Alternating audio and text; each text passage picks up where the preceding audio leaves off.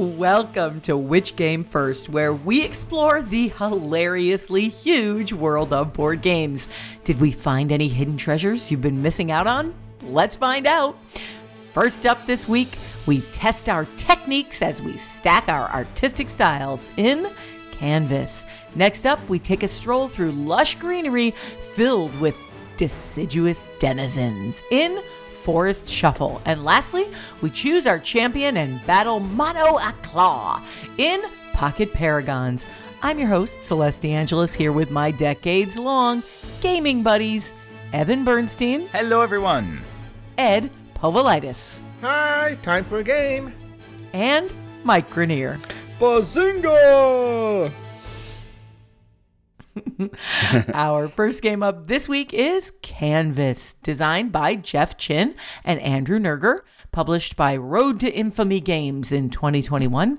Number of players 1 to 5, ages 14 and up. Playtime 30 minutes. Okay, Mike, what's in this cute box? The cover of the box is a soft, pastel-heavy canvas of a girl with breeze-blown hair holding an easel and palette as she approaches a life-size chessboard beckoning in the distance. Inside, we discover 60 transparent cards, a canvas mat, 12 scoring cards, 120 punchboard tokens, 20 background cards, 42 sleeves, and a drawer box. I'm not sure what that means. There's also a bonus over here of exclusive deluxe content, 10 extra transparent cards, 8 award cards, 100 wood ribbon tokens, and 20 wood inspiration tokens. And that's what's in the box. Well, before we tell you if this game was colorful or drab, Evan, paint us a picture of the rules. In Canvas, you play as a painter competing in an art competition. Players will collect art cards, layering 3 of them together to create their own unique painting. Each card contains a piece of artwork as well as a set of icons used during scoring. Icons will be revealed or hidden based on the way the players choose to layer the cards, making for an exciting puzzle. Paintings are scored based on a set of scoring cards, which will change each game. Once players have created and scored 3 paintings, the game ends. So on your turn, you can take an art card or make a painting. Art cards are selected from a row of cards in the center of play, a community deck, a community pile, as it were. Each of these cards has a cost associated with their position. After you select an art card, you have to pay the cost by placing an inspiration token on each of the cards to its left. If you don't have enough inspiration tokens, you can't take the card. Any tokens on the card you select are kept for future turns, so it's a limited supply of these inspiration tokens. If you have 3 or more art cards, you can choose to make a painting. Select 3 of your art cards, arrange them in any order you want, and score them by comparing the visible icons on your painting to the scoring conditions. Once all players have made 3 paintings, the game ends, and the winner gets to go paint the town red. Well, okay, we played this game on Board Game Arena, and we didn't get to see the physical version. How do you think it held up digitally? I was pretty thankful for it being digital because it would be so distracting holding all those cool transparencies in my hand, trying to match them up and stuff. Yeah, but holding all those cool transparencies in your hand and trying to match them up and stuff, that would be cool. I know, it'd be awesome. I kind of want to own this game just for that, just to see what it looks like. Yeah, this is one of those games that you want to try, I think, both online and in person. Yeah, I agree with that. I don't think we've played many other transparency games. I can only remember one. Yeah, I remember one as well. It was a while ago. Let's see. Yeah. Magic the Gathering has a version of the game. I can't remember exactly what it's called, but you stack up the cards the same way, and you kind of turn them certain ways to get all the different abilities on each card.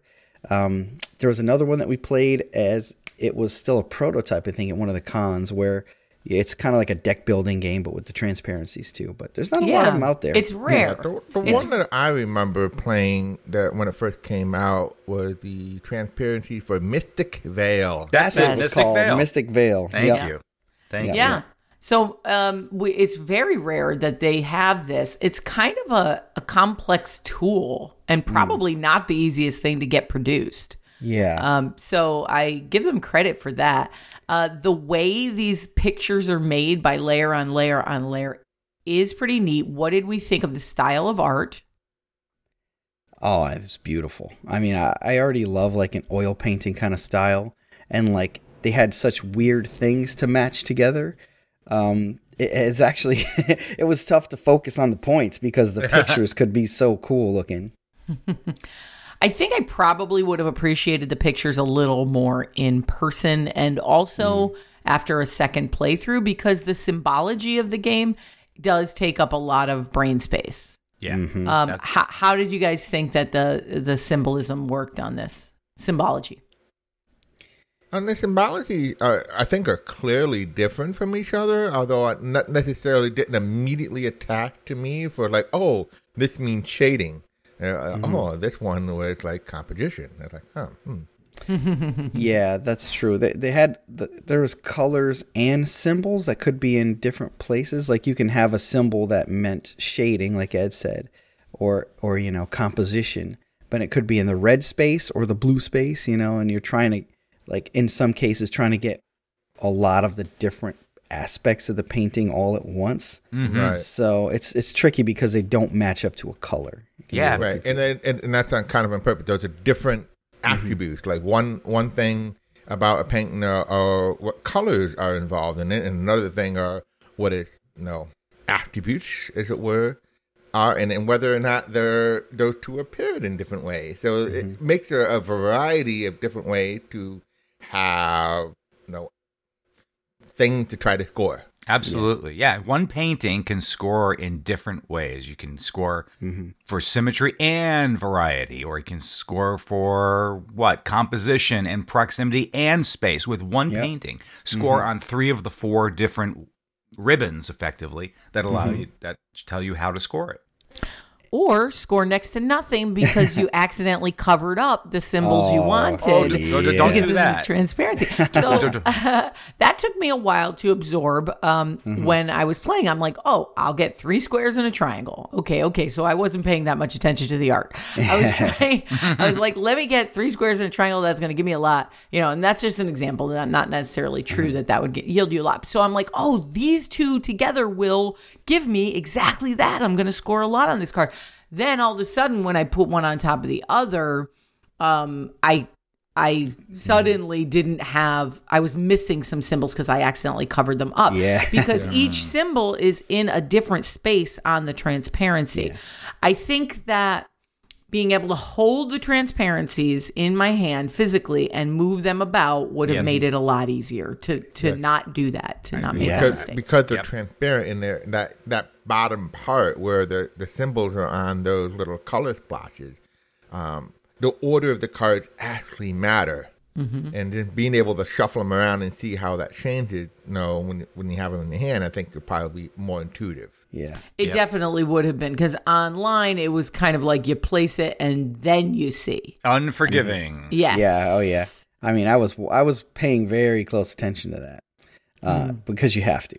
But I love, too, when I'm looking at these little, like, cards, that a certain aspect of the painting will always be in a similar spot so that the paintings, as wild and wacky as they are, make sense in a compositional way, if that makes any sense. Yes. Yeah.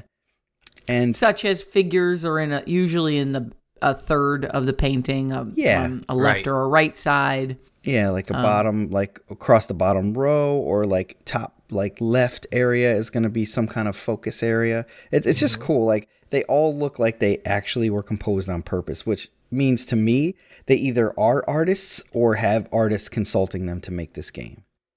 Yeah, they definitely had. I think. To me, I'm not an artist, so I can't really say. But just looking at them, like when I put these together, they look cool. Like it could be a real piece of art. And the art gets named as well for an extra aesthetic. An extra aesthetic there. That. Now, Evan, how does the art get named? Well, each of the cards has a word associated with it. So once you actually put your layers together, and it will reveal 2 words. That will go together, and that's the name of the artwork. Like in some of these examples, it's let's see, diving purpose or fading attraction, right? I like innocent obstacle. That's a cool one. And they have these haughty sort of names to them, which just adds even more to the feel of this game. It definitely matters which order you stack the cards in too, because the name, well, not only will the name change, but also certain like aspects of the painting will be different. Even though there's transparencies in some, you might want to put a card on top of the other ones because it covers up one that you don't need from the other ones. So the order definitely matters for the name too, though. Yeah. It does. Well, the name doesn't score you any points, but again, that's just a nice. It just makes a cooler name. It's a neat little touch, that they added to the game just to give it the extra feel. Yeah, and like speaking of extra touches, like they have each painting has like the objects on the painting on the canvas, but also you can choose. Which doesn't affect the point score or anything, but you can choose different backgrounds for them to make them look cooler, which is totally unnecessary for gameplay, but really necessary to make the aesthetic awesome in this game. I mean, I think this is one of those games that really would benefit from a physical version of it. I would love to have a physical version of this game. Yeah, it's one of the few, I would say, that's really... Because I could sit and probably just manipulate the images as a game for quite a while. Sure. Yeah. As an individual game, just to manipulate, practice, and stuff like that. And that's rare to be pulled in and want to sit with the game even when you're not playing it. Yeah, other than a trivia game, right? Right. I can see you wanting to make a perfect painting, but it doesn't score as many points. So it's like you have to struggle between your inner artist and the competitiveness of wanting to win. I caught myself doing that so many times during this game. I'm like, but that hand would look so cool, but it just kills my painting. That's why I thought it was neat that they allowed you to draft with inspiration points. Where it's like, you have your market where you're buying stuff from, and you can get the first item for free. But if you want to get further down the list, you gotta put inspiration points on those other ones you're skipping.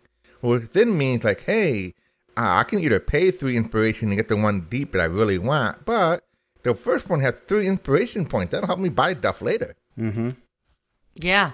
Yep. I definitely wanted cards farther down the line. And it's interesting because it's really just luck of the draw on that, because maybe the thing you need is the first thing that's really cheap. But if it's not, it might be later too, right? Yeah. Do they move down the row, right? Yes, they move down and they become cheaper as they stay on the board. Mikey doesn't grab it before it comes to me. Right. I finally got to do that. Sitting in the right order really counts, right, Ed? So a couple of the things you're looking at is composition, variety, repetition, symmetry, proximity, unity, which I don't think we played with. I don't know if you play with all the cards every game. No, you don't. It's only four of them, 4 aspects. Yeah, you pick 4 of them. So that's good. Yeah, and that's good. It shuffles it up. Next time you play, it's going to be 4 different aspects that you're going to have to try to go after. Yep. It's very cool. Okay, explorers, it's time to dig up or bury canvas. What say you, Evan? Canvas has a really nice look and aesthetic to it. It feels like you're painting a picture, but it's really a puzzle-solving game. These 2 aspects blend really well together, and I thought the game was super creative. Dig it up. Ed? Collecting sets of transparent art parts that combine into imaginative paintings, it's cool and creative. More than a couple times I hide cards just because they look cool without necessarily scoring well for me. I'll dig this up to create more paintings. Mike? Yeah, like they said, at its heart, it's just a set collection game, which, can get a little stale. But the use of partially transparent stackable cards, gorgeous art, well thought out, in the context of creating just a cool painting, took it to the next level for me. Definitely dig this up. I think this is a very rare occasion for me where playing the digital game has inspired me to buy the physical copies. So I think that's great. I would recommend, I'm going to dig this up, but I would definitely recommend getting the actual physical copy. So dig it up. Which art games are on your palette? Let us know. We are at Which Game First on social media. Hey guys, what's going on with Which Game First? Monday nights, Which Game First, a board game podcast, plays live, and we invite you all to join us, 8 o'clock Eastern Time, United States. Please come and watch us fumble our way through a brand new game that we will review for you in an upcoming episode of Which Game First. And it's very interactive. We talk with you. We take your hints and comments and opinions about the game. We play trivia with you. It's totally interactive, totally fun. We have a great time doing it. We want you to be a part of it. Oh, yeah. And somebody reached out to us online. I think it was on Instagram, and they wanted to send us a copy of their brand new game so we could review it. So as soon as it hits the edge, we'll get it out there to you and tell you all about it. Sweet. And teach and play at PAX Oh, yeah. Learn and play. There we Learn go. and play, yes. 'Tis the season. Have you guys picked your games yet? We're down to 2 sets of choices. We're going to do 2 games, it looks like, and there's a... Okay, we'll leave it a mystery for Yeah, now. I'll leave it mysterious. Next episode. I believe they have been chosen now, so I'm just can we sure they've reveal? been confirmed. I don't even know. Let's save it for next week. Yeah, A teaser. Okay. This is a I teaser. like that. Now, man, I'm excited now. I want to start getting into it. So what we're talking about is at PAX Unplugged, Which Game First will be doing a teach and play. So if you are traveling to the Philadelphia area and want to play with us, it's in Philadelphia, right? It is. PAX Unplugged. Yeah. We'll be there in December. I believe it's the first weekend in December. Come and see us, play a game with us. We often try to get time to play with our fans in the main gaming room as well. Mm-hmm. So let me do a quick correction. It's learn and play. Just Learn if and you're play. looking it up on the thing, learn and play is what it is. Thank you. Learn and play. Yeah. Okay, and guys, I wanted to thank all our patrons. Thank you so much. You really keep the lights on here. It allows us to keep doing these episodes for you. If you have a friend or anyone you know that might like the show, please share it with them so we get more fans. More fans means more great shows for you. Mm-hmm. Leave a like or a rating anywhere that you find the podcast. Even if you've done it before, maybe you can catch it in a different location. Be sure to leave a like or a review. That would really help as well. And I wanted to say thanks for listening. Thank you. Thank you. Our next game up this week is Forest Shuffle, designed by Kosh. Just a single name. Oh, I love it. Published by Lookout Games in 2023. Lookout. Number of players 2 to 5, ages 10 and up. Playtime 60 minutes. Okay, what's in the box? The cover of the box is a serene green forest scene featuring a proud fox, a curious weasel, I think it is, maybe otter, I don't know, and a baying deer. And don't forget all the all-important trees. Inside, we see a deck of 180 cards, a game board, and a scoring pad. And that's what's in the box. Well, before we tell you if this game was lush or dense, Evan, hack your way through the brush of these rules. All right, there's a good amount to go over here, so bear with me. In Forest Shuffle, players compete to gather the most valuable trees, then attract species to the trees, thus creating an ecologically balanced habitat for flora and fauna. To start, each player has 6 cards in hand, with the cards depicting either a particular type of tree or 2 forest dwellers, with the latter cards being divided in half, vertically or horizontally. So those animal cards or mushroom plant cards, they're divided up, down, or side to side. So it's 2 in 1, sort of. On a turn, you're going to either draw 2 cards, face down from the deck or face up from the clearing area, and add them to your hand, or you're going to play a card from your hand by paying the cost and then putting it into play. Each tree and dweller shows a cost, and to pay this cost, you discard cards from your hand into the clearing, face up. If you play a tree, flip the top card of the deck onto the clearing, then place the tree in front of you. So you're building your own forest in front of you. Think of it that way. If you play a dweller, pay only the cost of the dweller you choose, and then slide the card under a tree that has an empty side that matches the dweller you want to play. Or you can play a card face down as a tree sapling, and then that card costs nothing. It's a free play. And then you can have dwellers placed on it, but it has no species, whereas each tree is one of 8 species. After you play a card, you can use the effect on the card or gain the bonus if you paid for the card with the same color, or both, effect and bonus. At the end of your turn, the clearing the clearing has more than 9 cards, you sweep the clearing and you put out new cards. And you start a new clearing, basically. There are 3 winter cards in the deck. When the 3rd winter card is drawn, the game ends, and it ends immediately. Add up your points. Whoever scores the most wins and is crowned king of the forest. Immediately. Winter is coming. It has arrived. That is it. Yeah, you know it. Winter's coming. It is now. Slammed with winter. Yeah. Did it surprise you guys?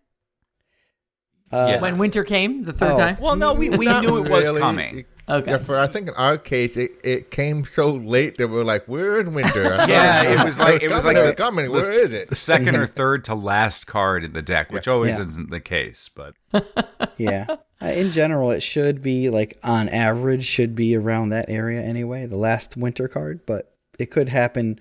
The first 3 cards of the bottom third of the deck could be winter, and it could be over right there.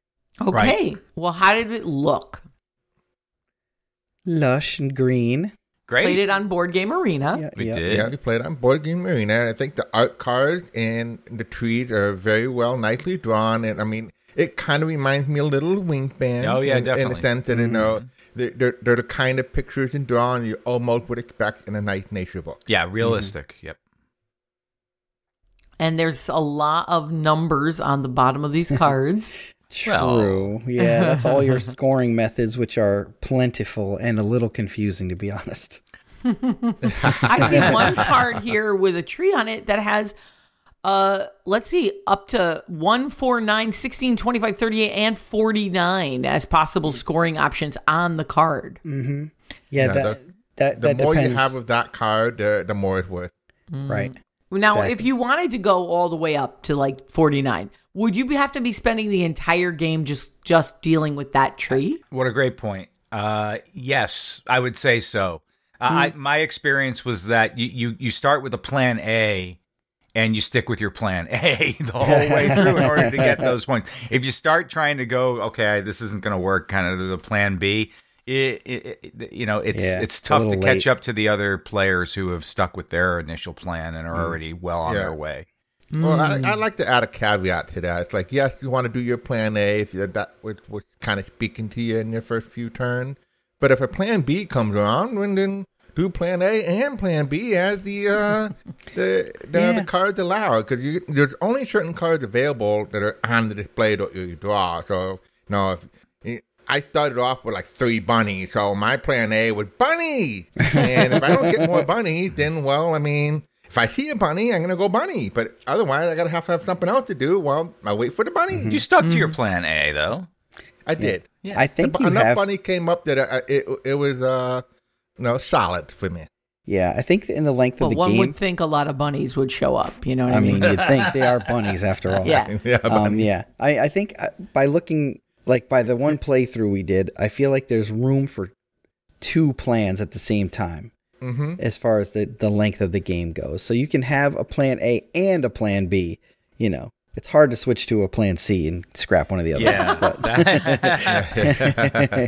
But Your plan Got it. No plan C. Your No plan plan C is C. a failed plan A or B, whatever that is. yeah, right. But in the example you brought up, okay, so Celeste, you're looking at that one tree card, and if you're able to place 7 or more of them out, yeah, you'll get the 49. But there's probably only 8 of those trees in the entire deck. Yep. And what are the chances that you're going to, or the other players are going to allow you to, which is key. Well, I don't know. Grab that You tell card. me. So you're all choosing from what? Community set in the center, right? Yep, the clearing. And and so by the time you're at the 4th tree, you're going to be blocked. 5th tree, maybe. Well, all right, here's what I'd say against that.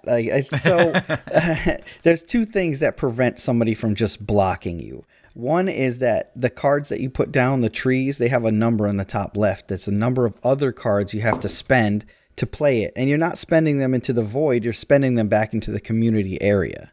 So if you're not going to play it, and if you try to play it, you're going to split the points with them, and that's never good. But if you're not going to play it, you're going to spend it as currency, and it'll become available again for other people. So those strategies aren't as hard as they are in some other games, I think. I see, because it's hard to block in this game. Right. Yeah, But exactly. Because you got to also, spend too much. Okay. there are going to be some conflicting strategies that are not necessarily the same strategy. Like, okay, that chestnut strategy, you want to get as many chestnuts as you can. Great. There's another one where it's like, oh, you'll get points if you get all 8 types of trees. Now, that means you're going to want to get a chestnut, but you don't necessarily need to get all 8. You just need to get one. But then by corollary, that means the other person's not going to be able to get all of them. Yeah. I mean, I was doing a heavy tree my original strategy, because when I asked Ed about how the points worked, of course I should have done my own research, but I'm lazy and I leaned on Ed. And I asked him how the points work for the butterflies. And the butterflies get scored in pairs. And I don't know. I don't want to go into the deep description of how it gets scored, but the way they check them as pairs is way different than what I expected it to be. Yeah, But you don't just look at them and say that's a pair. That's a pair. That counts as one pair. Yeah. No, it's not like that. You have to have a set. It says You have to have set in a weird way. unique set. It's not like, oh, this is 15-4, 15-5, and another pair is 6. No, it's they have to be unique sets. Yeah, it was weird. So that hurt. But my other strategy was just lots of trees. Like I had almost no animals. I was just trees and butterflies in my whole forest. It's a lonely forest. It was cute though. It was very, very safe. Very safe forest, unless you're scared of butterflies. Kind of interesting looking over at Mikey's forest over there. It's like a lot of trees with butterflies hanging in there. It's like, wow. I guess not a surprise there were no bunnies there, because all the bunnies ended up in my neck of the woods. Yeah, exactly. I mean, I had like 15 trees by the end of the game. Oh my god! Yeah, this is one of those games where you're concentrating so much on your own forest. It's hard to look and see what everybody else is doing and to try to develop a strategy to effectively block them, or at least figure out what the heck they're doing, because there's so much information. There's so many ways to score in this game. Yeah, it can be a little overwhelming in that aspect. I do like how clear the trees are. Like the animals, everything is very green on, green on green on green. But the animals really stand out, and the trees. How do you make a tree stand out amidst all these other green trees? They did a really nice job. Yes, you make it autumn. Make it a seasonal, right? But even the green tree stands out. They did a really good job with background and everything in this art. For sure. Another really interesting part about the way you strategize and score in this game is that a lot of the cards, most of the cards, other than the trees, have multiple sides to them, so they can play it on the top of your tree or on the bottom of your tree or on the right of your tree or on the left of your tree, depending on the kind of card it is. So can the birds be on the bottom? I don't know if there's any birds that live on the bottom. No, and that's they made it true to life, right? Yeah. Anything that would be up top, so anything that flies or can climb up will be at the top part of the card. And then things that would either grow or exist solely on the ground will be the bottom part of that card. Yeah. Yeah, but it's a tough choice sometimes. You have, if you're going for 2 strategies, right, you have a bunny on the right and a lizard on the left or something. You're like, wow, which one of these is in the long run going to be better for my overall score, So, and how much does it cost? Yep, and how much space do I have on my trees? Do I have any spaces to the right or left or bottom? So it's because your cards are your currency in this game. Don't forget that. It's like, I got to get this card into play, but it's going to cost me these 2 other cards, which I really want to play the next turn. Yeah, and your turn is to draw 2 cards or play a card, right? So you could play, let's say the fox, and it's not only playing 1 card out of your hand, which is the fox, but 2 other cards need to get discarded into the main stack to play that fox. So now you've used up 3 cards in 1 turn and have to kind of refill your hand for a turn or 2. How do you think using cards as currency is on theme? Is it like an evolutionary thing? Are certain animals chasing other animals out, or you can't have so many animals at once? Oh, interesting. I mean, you think about that fox. I mean, that fox can scare away a lot of squirrels and bunnies. I mean, but also, I thought that's really cool. I think that does work. I'm wondering how much thought they put into it. I hope some, because now that you say that, playing either a bunny or a fox, the fox is on the left and the bunny's on the right. You know what I mean? So they might have put some thought into that for sure. Yeah, it makes sense. Yeah, totally. Yeah. It's cool. Yeah. Huh. Well, I got me spinning. I think another key point in the game that can get your brain burn a little bit is looking for those bonuses and combos.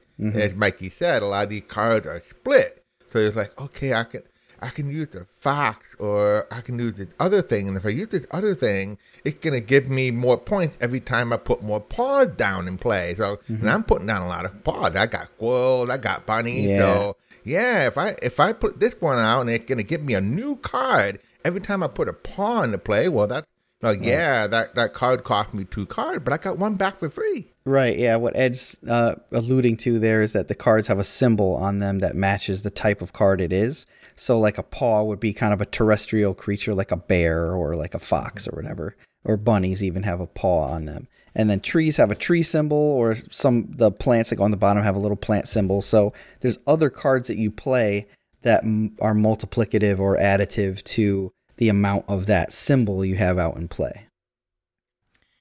Yes.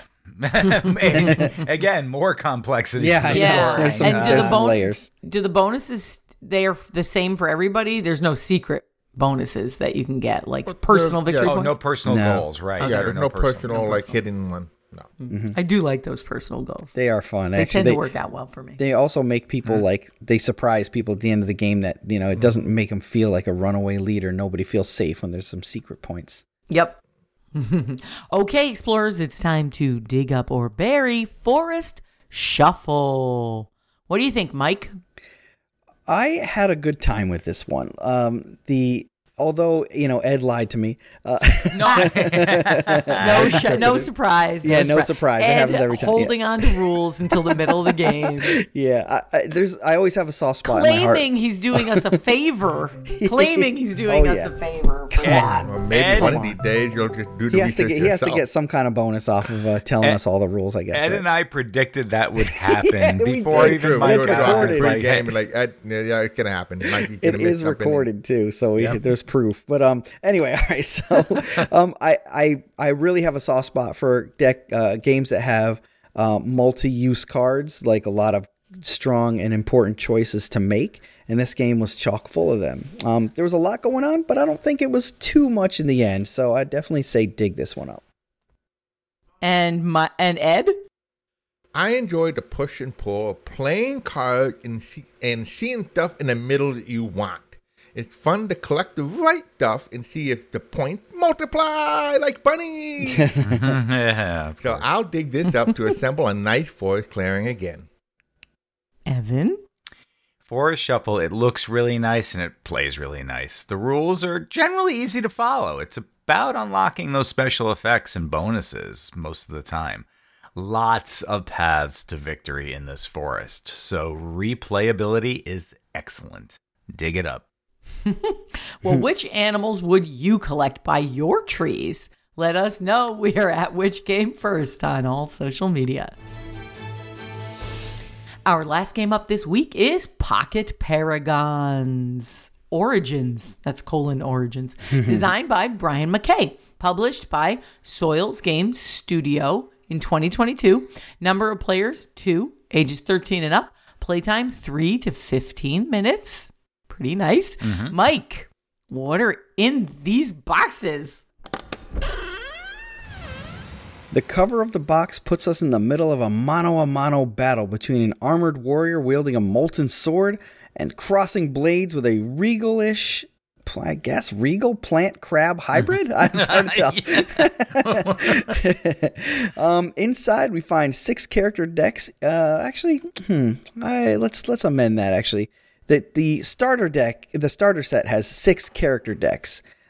Each deck is a 7 card combat deck with a couple of different cards for the characters that you're playing. There's 2 HP dials for your hit points and a sticker sheet. That's right, stickers. And that's what's in the box. Well, before we tell you if this game is worth pocketing, Evan, slip out the rules. Let's go. All right, here you go. Right from the designers of the game. Basically 1 paragraph, nice and short. Each player chooses a Paragon and takes their deck of 7 unique cards. Every turn, players choose a card from their hand and play them simultaneously. Boom.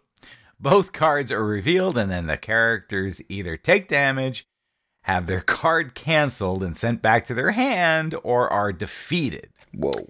Play the right card at the right time and have a strong read of your opponent's intentions to win. That's it. That's how you play. That is it. Take a card, slam it down at the same time. Whatever happens, happens. Yep. Yeah. Yep. I like it. All right. So we played this in person. Was this a review copy, Ed? This is. We got these. We got like four boxes from the designers at PAX Unplugged.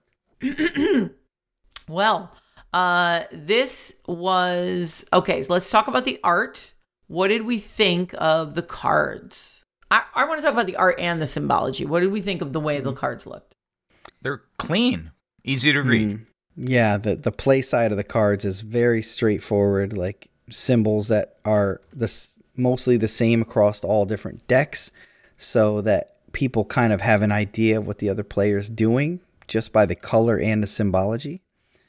So that's pretty nice. It does have that symbol. It does have symbols on the top and the bottom that do different things or mean different things. So you got to be a little careful of that, because you might have a book symbol on the top and a fist symbol on the bottom.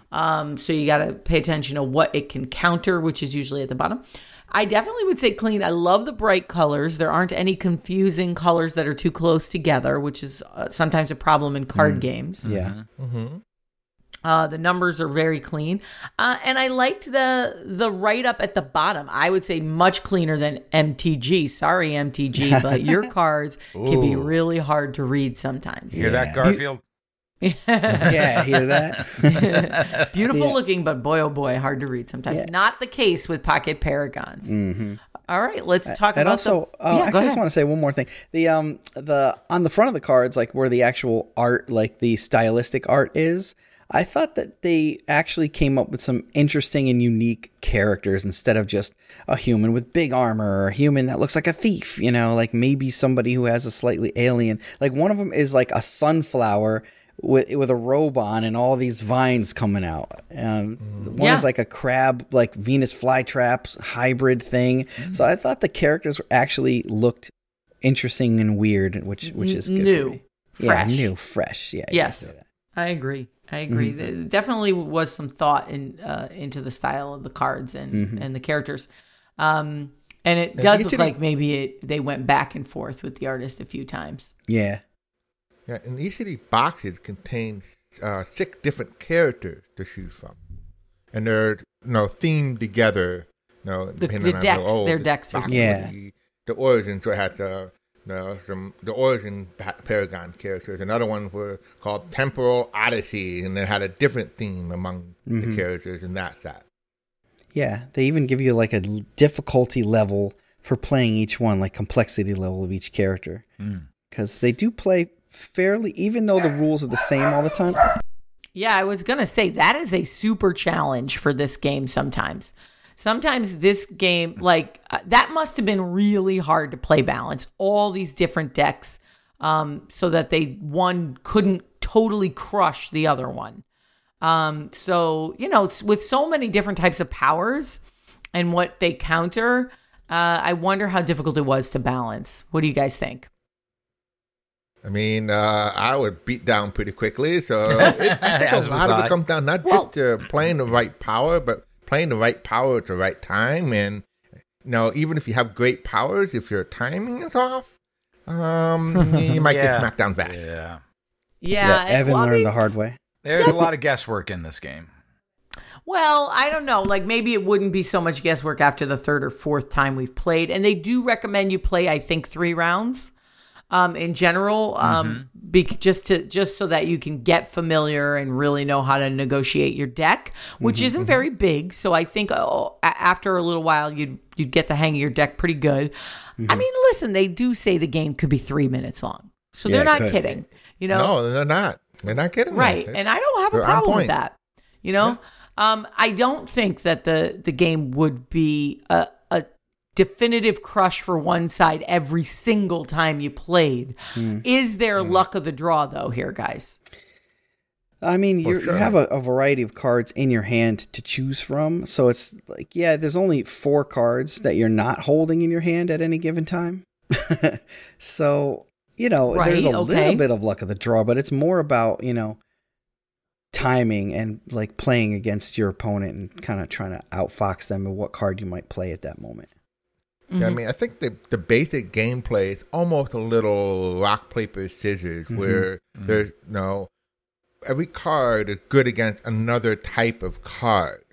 So if you play and that person plays the opposing type, where you knock it out, it's like, ha, my scissors beat your paper. Yep. I think it's more like rock, paper, scissors, lizard, Spock, and what's the other?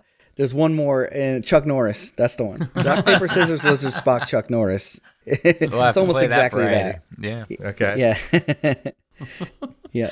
All right. Yeah. So the game moved fast. It was a crushing blow on the rounds that we played with Evan. I was able to win pretty quickly, but I did. And it did make a difference what I picked.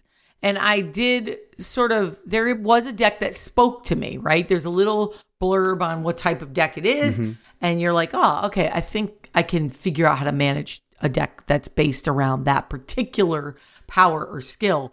That seems right to me. It feels good. So I think that's really cool that Pocket Paragons has so many to choose from that one or two may really speak to your play style. And that's kind of neat. Yep.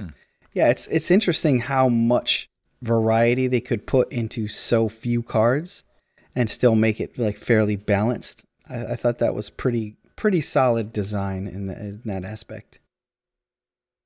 I see that there is a play mat available. Pretty neat. Yeah. I don't know if that's necessary, but yeah. I love play mats. Yeah, they are cool. Yeah. I really do. Neoprene. Yeah.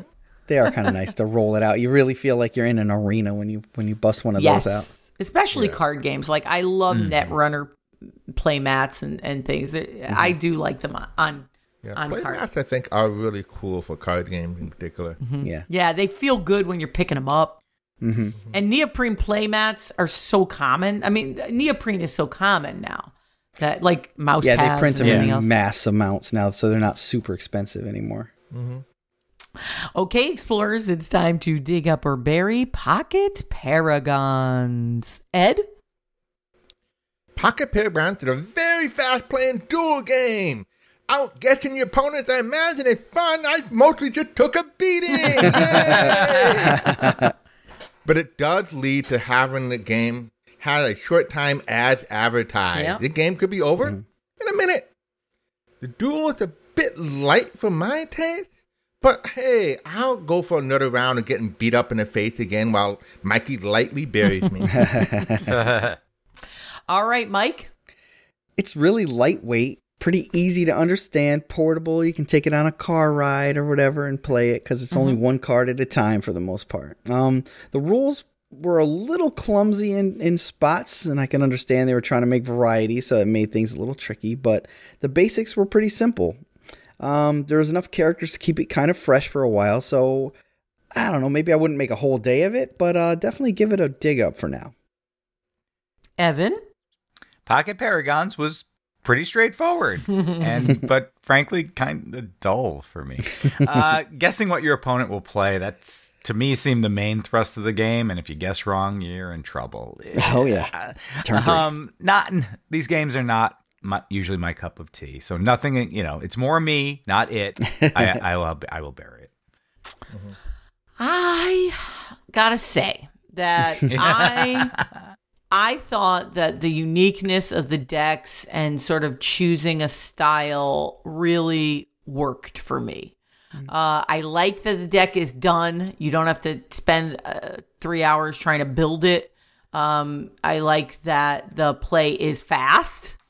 And I think it's a fantastic warm-up game. Good, a few laughs. You'll get a few laughs out of it. Maybe even a couple of role-playing moments as you slam down your victorious cards. Slam.